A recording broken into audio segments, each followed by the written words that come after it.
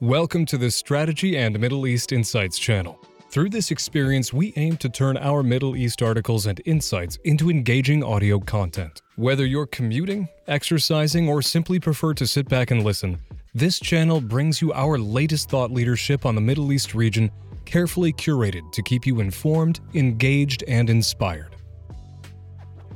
In this episode, we're talking about Reshaping the Middle East, a CEO's playbook to win the $23.5 billion generative AI opportunity. An article brought to you by strategy and experts Tony Karam and Jad Baroudi.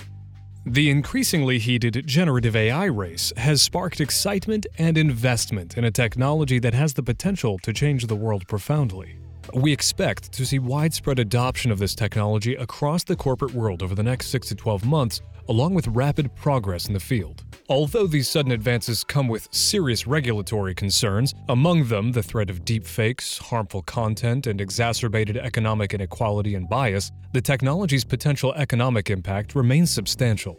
Accurate predictions are difficult at this early stage, but our conservative top-down estimate predicts that by 2030 the GCC region could realize approximately $9.9 of economic growth for every $1 invested in Gen AI. At that rate, the overall economic impact of Gen AI could reach $23.5 billion per year by 2030 in the GCC area. These estimates, along with our calculations of the likely impact on each country and industry, are based on PwC's Global Artificial Intelligence Study, and they account for the market size and forecast impact of Gen AI, the forecast GDP growth of GCC countries, the adoption rates of AI in GCC economies, and the differentiated impact of Gen AI on particular industries. Gen AI-fueled improvements in efficiency and effectiveness will likely have the greatest effect in Saudi Arabia and the UAE, with annual impact of $12.2 billion and $5.3 billion, respectively. Other countries in the region will also benefit, with Qatar gaining $2.6 billion, Kuwait $1.6 billion, Oman $1.3 billion, and Bahrain $0.6 billion.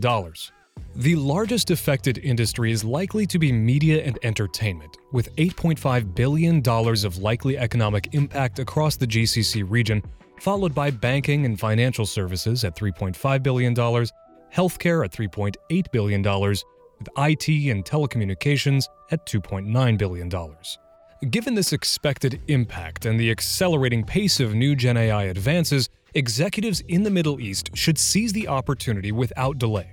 Companies that merely watch risk falling behind, while their forward-thinking counterparts that adopt Gen AI stand on the verge of gaining a significant competitive edge. Gen AI is more than an advanced chatbot.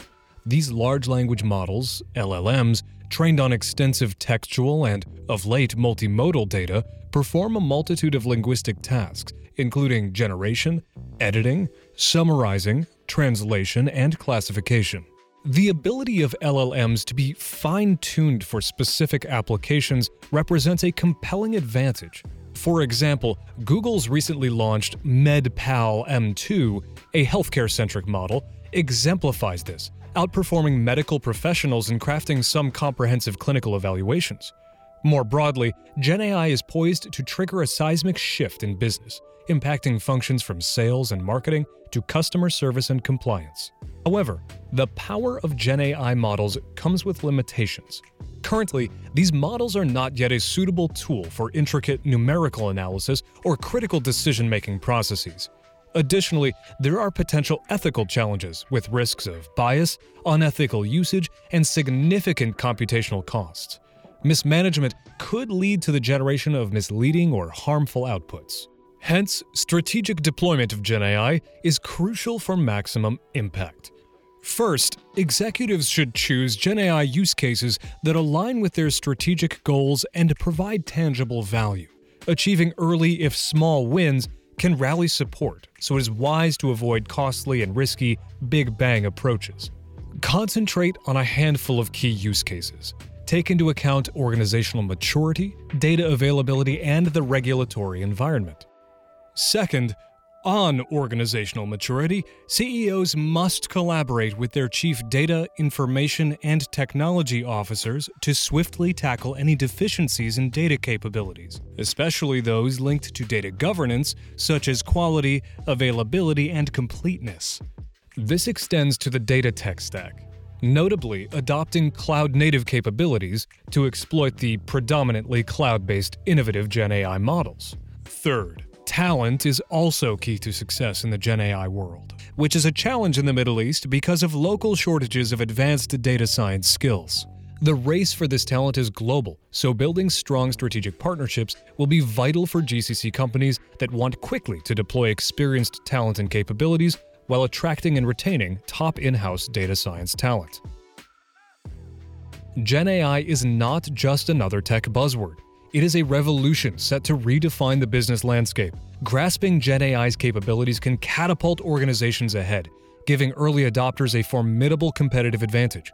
Adopting Gen AI and building the required underlying capabilities is not a quick or cheap fix. It calls for sustained and long-term investment to drive an enterprise-wide transformation. The race is on, and the prize, a share of a multi-billion-dollar market impact in the Middle East, is too significant to be ignored.